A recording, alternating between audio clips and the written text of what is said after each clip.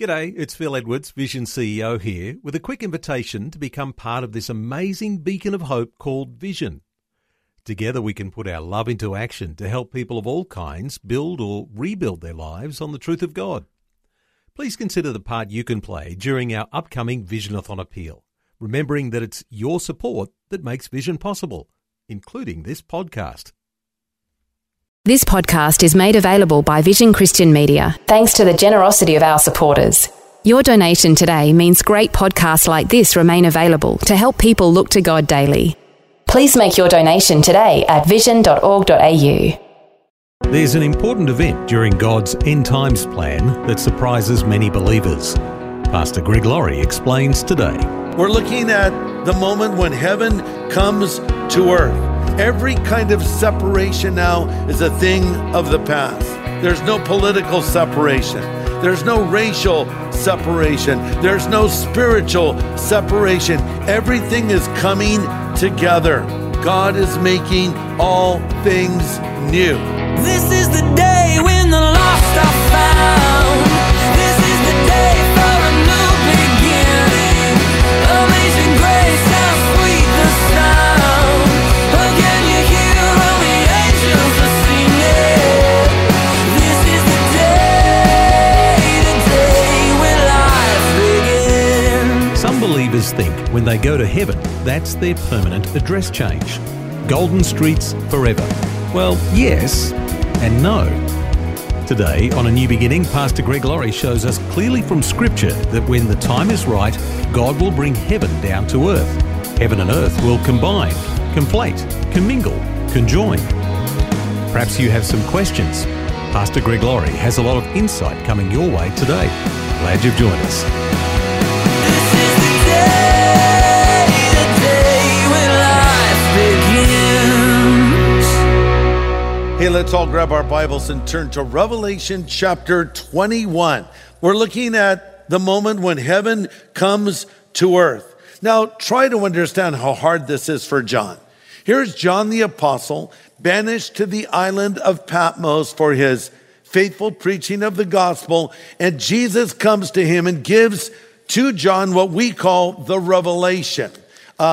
The unveiling is what the word revelation means. And John is effectively catapulted into the future in sort of a spiritual time machine. As I've said before, I don't think it was a DeLorean, but he saw things that were yet to come. He saw the afterlife. He saw the final judgment. He even peered into hell itself. And he's trying to write all of this down. You know, it's worth noting that John spent 18 chapters describing the Great Tribulation period, but only one chapter for the 1,000-year millennial reign of Christ, and less than 2 chapters on heaven. That's not because heaven is not important. That is because heaven is beyond words. John was seeing colors and sounds and sights that he simply could not explain, things that are indescribable. In fact, the Apostle Paul died and went to heaven, and he wrote about it in 2 Corinthians 12, and he said, I was caught up to paradise, and I heard inexpressible things, and I'm not even allowed to tell. Inexpressible things are what he saw. So John spends more time in Revelation 21 describing what will not be happening in the eternal. Every kind of separation now is a thing of the past. There's no political separation. There's no national separation. There's no racial separation. There's no spiritual separation. Everything is coming together at this moment. Heaven is mentioned 532 times in the Bible, and more than 10% of those mentions are right here in the book of Revelation. John speaks about heaven 55 times. So let's see what he has to say. Revelation 21. I'm going to read verses 1 through 6. I'm reading from the New King James Version. John writes, Now I saw a new heaven and a new earth, for the first heaven and the first earth had passed away, and there was no more sea.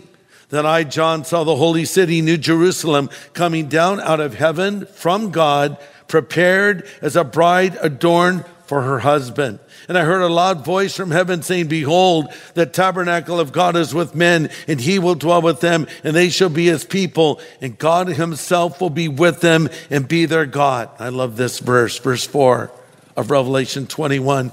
And God will wipe away every tear from their eye. There'll be no more death, nor sorrow, nor crying, and no more pain, for the former things have passed away. Then he that sat on the throne said, behold, I make all things new. And he said to me, write, for these words are true and faithful. Then he said to me, it is done.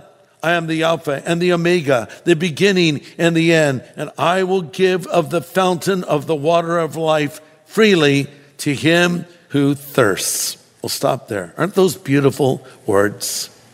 I love how it begins. Behold, I make all things new. God loves new things. He wants to make new people. So all things are new. No more terminal diseases. No more hospitals. No more wheelchairs. No more funerals. No more suffering. No more separations. No more accidents. No more courts or prisons. No more divorces or breakdowns or breakups. No suicide. No rape.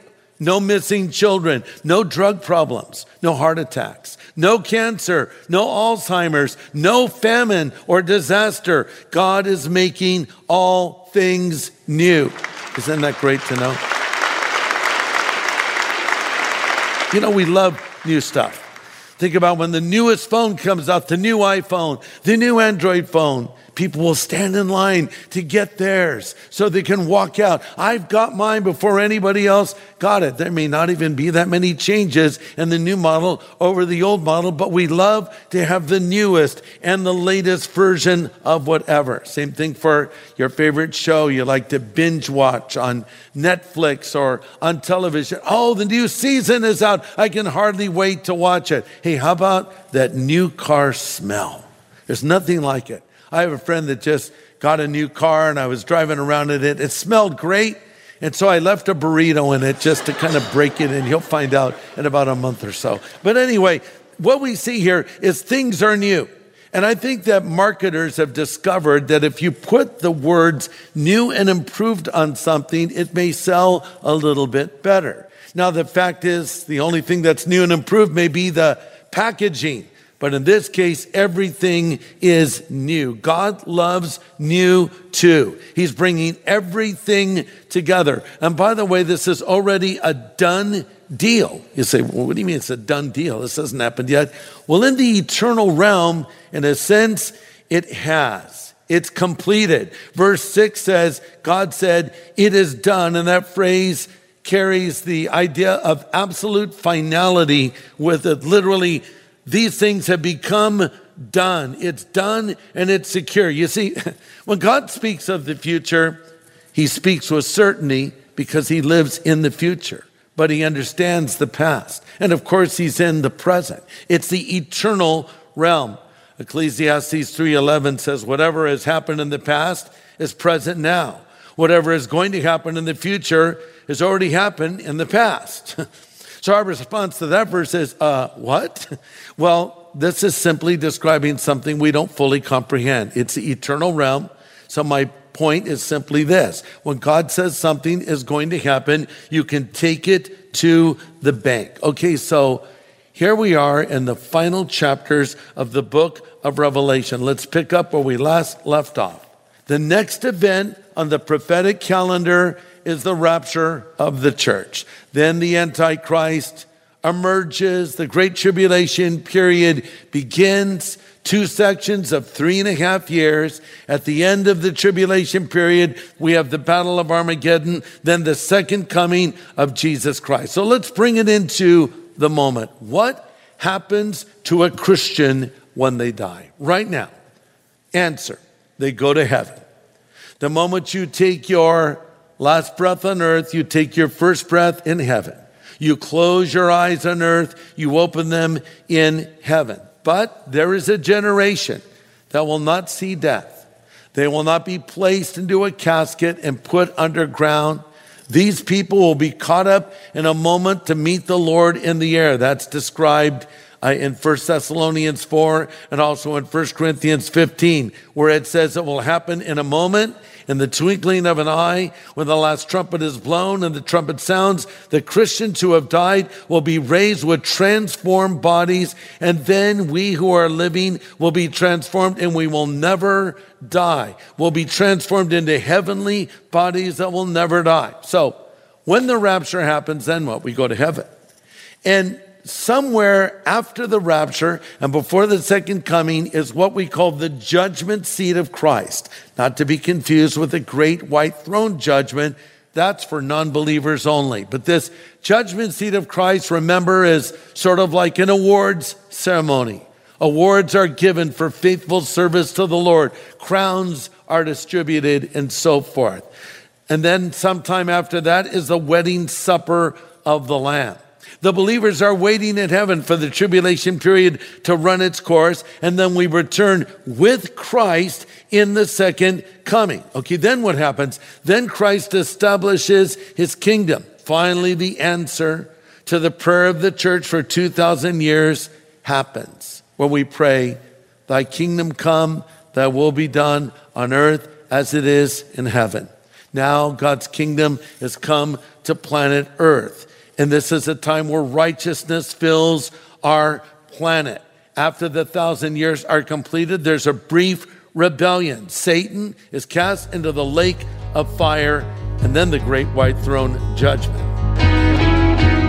Well, thanks for joining us today. You're listening to Pastor Greg Laurie from Harvest Christian Fellowship in Riverside, California, and A New Beginning. And he's continuing a study in the book of Revelation, looking at the concept of heaven on earth and God's end times plan. It's a message simply called Heaven on Earth from the Revelation series, a book of promises. Now it's time for the grand finale, or as the French would say, the pièce de résistance. That's French for snails with garlic. No, that's escargot. No, pièce de résistance is the final dish, the main dish. And here now heaven and earth are coming together. They're merging and becoming one. The last marking of time was Revelation 20. After the millennial reign of Christ, we enter into sort of a eternal timelessness. Everything is now forever. Have you ever gone on a vacation and lost track of time? You know, when I go on vacation, which isn't very often, it takes me about 7 days to unwind, where I stop being aware of what day it is. And you get on a vacation or you take a break, and what day is it again? In eternity, this is a beautiful thing where we're just now on God's time schedule. And we're seeing things the way God sees things. You know, God is not bound by our watches or our schedules, as they say in the UK. No, God lives in his own time zone and has his own schedule. In fact, Psalm 90 verse 4 says, for God 1,000 years are as yesterday. They're like a few hours. Sometimes for us, it seems like God is late. Like, come on, Lord, why haven't you done this yet? Why haven't you come back? I think many people felt the Lord was late in sending the Messiah. But in Galatians, we read, when the time was just right, God sent forth his Son, born of a woman, made under the law, to redeem those that are under the law. But note, when the time was just right, everything was aligned perfectly. The Roman kingdom had pretty much taken control of most of the world. They had established a common language, which was Greek. They had the Roman road system that opened the planet up for the first time ever. When everything was ripe, when everything was just ready, that's when the Messiah was born in Bethlehem. And when everything is right on God's schedule, Christ will come again. Listen, he's right on schedule, and everything is going according to plan. 2 Peter 3:9 says, the Lord isn't slow about his promise to return, as some people think. He's being patient for your sake because he doesn't want anyone to perish, so he's giving more time for everyone to repent. I want you to notice one of the first things that happens here in verse 1 is there's no more ocean, no more sea. All the surfers are like, whoa, dude, what's up? Hey, what God gives you in the place of the ocean will be so much better, you won't miss it.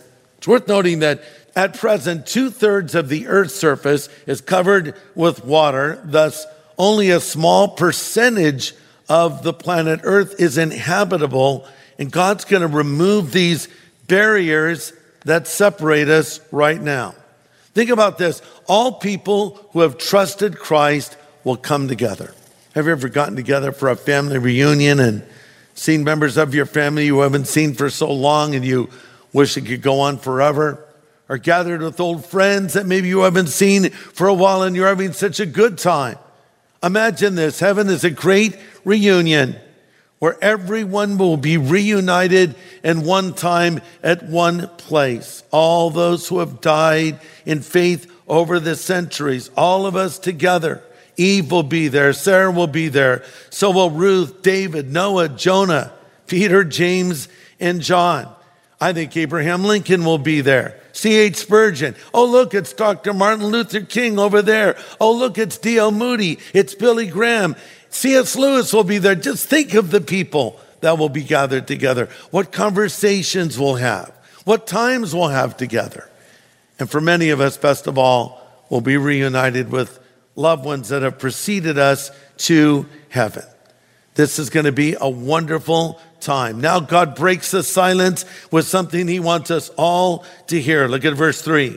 I heard a loud voice from heaven saying, "Behold, the tabernacle of God is with men, and he will dwell with them, and they will be his people, and God himself will be with them and be their God." You know, throughout history, God has effectively been shrouded from humanity. Sure, he picked certain individuals to reveal himself to, like Moses, where the Bible says the Lord spoke to Moses face to face as a man speaks to a friend. But in the Old Testament, you would go into the tabernacle, which means tent, later into the temple, and you would have to go through the high priest who would enter into the Holy of Holies and sacrifice an animal for the sins of the people. But God was not approachable, but that's all changed in Christ. Now God can be approached, God can be called upon, but now when heaven and earth become one, you have open access to the presence of God. You want to say something to the Lord, say it to him face to face. You have a question for him, ask him whatever you want to ask. No appointment required. How wonderful would that be? You know, I think if I could live at any time in history, I would surely pick the time when Jesus walked this earth. And what would it have been like to be one of the disciples of Jesus and ask him whatever was on your heart or mind and just spend time with him? Well, you'll have that moment in eternity when heaven and earth become one. And also we see in this new earth, we're going to have a new city. Look at verse 2. I, John, saw the holy city, New Jerusalem, coming down from heaven, from God, prepared as a bride adorned for her husband. Notice that word prepared. Jesus said, I go to prepare a place for you. And if I go and prepare a place for you, I will come again and receive you unto myself, that where I am, you may be also. The word prepared is the same Greek word that Paul used in 1 Corinthians 2:9 when he said, eye has not seen, nor has ear heard the things that God has prepared for those that love him. So heaven and the new earth are prepared places for prepared people. And we have the new Jerusalem. You know, Jerusalem plays a key role in the history of humanity. The city of Jerusalem plays a part in our past, in our present, and in our future. Jerusalem is the nerve center of the world geographically. Jerusalem is the salvation center of the world spiritually. And Jerusalem is the storm center of the world prophetically. But now we're talking about the new Jerusalem that will come down from heaven. In this heavenly city, there's no crime, there's no corruption, there's no urban decay. We're living in a curse-free world, and we're busy as we're about our Father's business. Notice Revelation 22:3 says, his servants will serve him. I think sometimes people think we just lay around in heaven on clouds and sleep. And that might be appealing to someone I'm talking to, but I like to be active. I like to do things, and we'll be busy doing creative things, things that honor God, things that will bring great joy and fulfillment to us.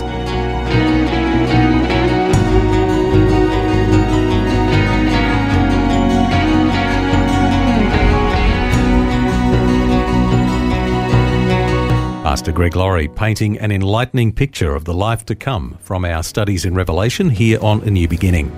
Some good encouragement today. And next time, more fascinating insights about eternity as Pastor Greg takes a dive into the final chapters of the Book of Promise, that is, Revelation. Join us again for more on A New Beginning. This is the day when life begins. Today's message from Pastor Greg Laurie was called Heaven on Earth. If you'd like to listen again, just download the free Vision Christian Media app, where it's available as a podcast. Or for a copy on CD, contact Vision Christian Store on 1800 00 50 11 or go to visionstore.org.au. Thanks for taking time to listen to this audio on demand from Vision Christian Media. To find out more about us, go to vision.org.au.